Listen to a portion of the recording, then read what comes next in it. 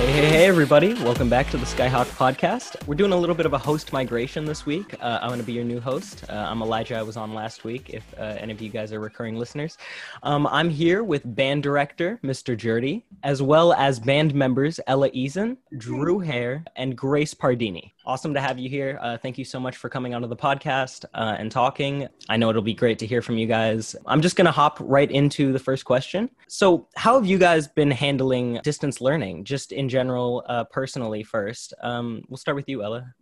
I've really liked distance learning just because it lets me do a lot more outside of school because I'm a piano player on my own time. So it lets me practice for festivals and stuff and get ready, but it also lets me like go to work and do all of that. It just gives me more time to do my own thing. So I really like it. Yeah, I think that viewpoint is echoed by a lot of students here at Southridge. Drew, how about you? I think it's been pretty hard, honestly, for myself. I enjoy the social aspect of band, and I think that's what makes band the most fun. And you have to have alone time to practice, but practicing with your other people is the most enjoyable part about band. So that's been pretty hard. Yeah, I'm sure that's also echoed by a lot of students here at Southridge. And finally, Grace, what's up with you? I think I'm actually kind of a mixture between Ella and Drew. It's definitely been really hard because it is fun playing with your colleagues and being able to make music together, but also being able to just have time to practice by myself without like people listening in, or just being able to make mistakes without that. It's been pretty nice. That makes perfect sense. Great mixture. Okay, and then I guess I wanted to extend the question a little bit. How have you guys been handling CDL as a band, as collectively, as band members? It's been weird, definitely. We haven't started wind ensemble yet, so I'm not sure how that's going to go. But I know I couldn't do jazz band this year just because it conflicted with my work schedule. But I mean, you know, I'm glad other people can do it and I have time on my own to practice. But overall, I just think it's really difficult to not have that in-person aspect and be able to listen to everyone. How about you, Drew? I think collectively is more of a social aspect. It's been all right because as a band, it's kind of one big family. So we're all in it together. So it's been nice that we have each other to lean off of, even though we haven't actually started band stuff. So that's one of the aspects that I love most about band, though, is that collectively we can lean on each other socially. Of course. And then Grace, and then I'm going to move to Mr. Jerde. So I actually am in jazz right now, and it's been definitely a lot different than what it normally is. But it's been kind of nice because by having this situation, we've been presented with the opportunity to learn more about jazz history, which has been something we couldn't really touch on as much before just because it was mainly focused on playing. So that's been pretty cool. Yeah, that's awesome. I think opening up new learning paths is great. And Mr. Jerde, how about you? What are you thinking? Well, kind of echoing what the three of them have said, obviously the largest downside is that we cannot 100% recreate the in-classroom experience of a performing art virtually over Zoom. So much of what we do is being in the same room with each other, getting to listen to each other and interact to create art. And we don't get to do that virtually. We're doing the best we can, but it is hard. And especially like for students like Ella and Drew, who have been in jazz band before, but haven't been able to make it work now because of the difficulties with the scheduling that we have. And it's no one's fault. It's just the way that it is. I also wanted to touch on what Grace was talking about too, which was the kind of the benefit of CDL for jazz is that we've been diving into. I have it right here. It's a documentary series on jazz by Ken Burns. That's Louis Armstrong. Ken Burns is fantastic. Yeah, and especially in today's climate with anti-racism, anti-bias, that curriculum dives into it completely. We're going over some really difficult stuff with regards to racial tension in the time period that jazz was created and going all the way up to today, but it's also really important that we recognize that and we learn from it so that it doesn't repeat itself. Yeah, thank you so much for saying that. I think that's, of course, absolutely true. You know, there are so many different subjects that can lead to so many different unexpected pathways of learning. And I think you've illustrated that very well. So thank you so much. So the next question I'm going to go into is, what do you guys miss most about a usual year in band? And I know you guys have kind of sort of already answered this, but if you'd like to add on a little bit, go ahead. Ella. I really do miss some of my friends. A lot of my friends actually moved to Mountainside last year. So, I mean, like, it's not like I would get to see them anyways, but it's still tough not just seeing people in general, you know, like in person, getting to see smiles and stuff. But overall, I think it's just the social aspect that I think we all miss a lot. I can add on just a little bit of end of the year thing. So I'm a very competitive person and I like the competitions that we have at the end of the year with band. And that's usually when you can enjoy other ensembles music from other schools. Because after a point, you know how your repertoire sounds with your band. So it's really nice to be able to listen to other ensembles and see what other schools have been up to. What does the future look like for you guys? And do you have anything planned? I'm doing an online recital with my piano teacher. So I'm just filming at like a studio thing, and then we're making a compilation, and then that's our recital for the year.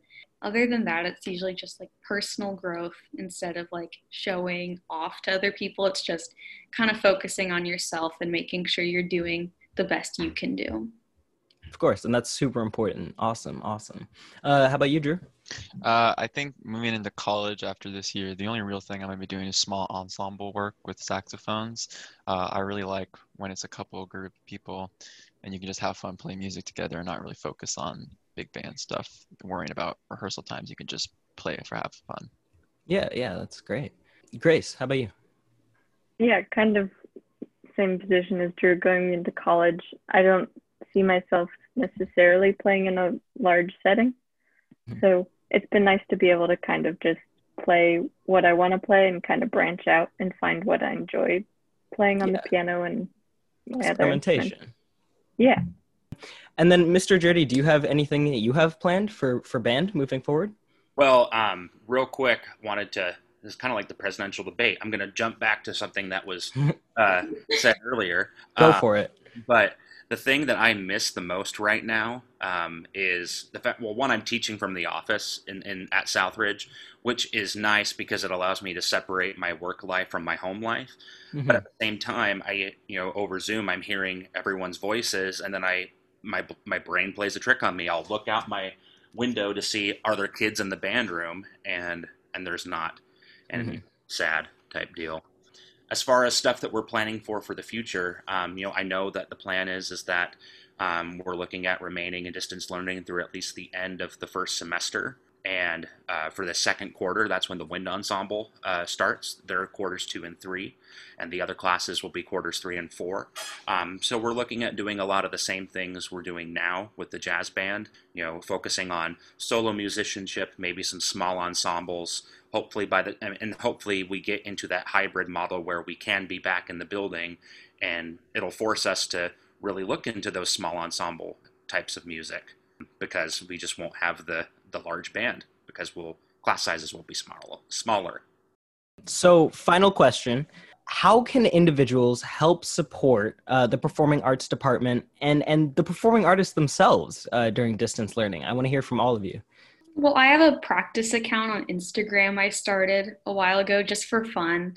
And I mean, I'm pretty camera shy, so I don't post there too much, but it's just nice to see like friends comment or and it just kind of shows that like they know a part of me that I usually don't share about myself that much. Mm-hmm. So just kind of going and seeing what others are doing, I think really helps. Yeah, of course. Drew?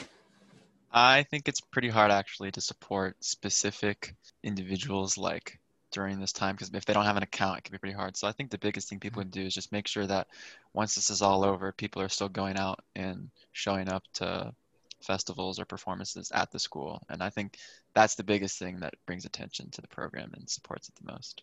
Yes, support our Hawks. Support them. All right. Grace, how about you? I mean, yeah, just support us. I mean, part of what's wonderful about band is we have so many different people from so many different like social groups within the school. So even just engaging in that side of your friends, just like if they are in band, ask them about what that's like for them. Make sure to, I don't know, ask when they have performances, ask when they're doing things, when they're expressing themselves musically. Awesome. Thank you guys so much. Mr. Jerde, is there anything you want to say closing out? Yes. So not just, I mean, obviously this pandemic is putting a downer on everyone, but especially with our performing arts departments, because we can't, get together to perform. And that also extends to our local economy as well, with individual musicians that work in what we call the gig economy. So the thing that you can do is you can still hire musicians virtually, or you can support musicians virtually. We've got over 100 of them at this school that if you need someone to help celebrate a milestone, a birthday, anniversary, serenade a loved one, play music for your next get-together, or if you are interested in taking private music lessons yourself, we've got lots of musicians that can help you, not just in Southridge, but also in our metro area at large. Awesome. Well, thank you guys so much for coming. Thank you guys for giving us perspective. Yeah, everybody go support your band members. Go support all of the performing arts. It's really important. Thanks for joining us, guys. We wish you the best of luck this year in band. Remember, everybody, that we have a Spirit Week coming up. It's the week before Halloween, so stay tuned for Spirit Day themes. Also, all Pink Week Metro League gear orders need to be placed by the 11th. Got some birthday shout-outs real quick. We got Ian Strong, Eden Rye, I don't want to butcher any of your names, Rubio Morales Campos, Dominic Armstrong, Sophia Townsley, and Arlene Vo. Happy birthday, you guys. We'll see you next week, Skyhawks. As always, stay classy and go Hawks!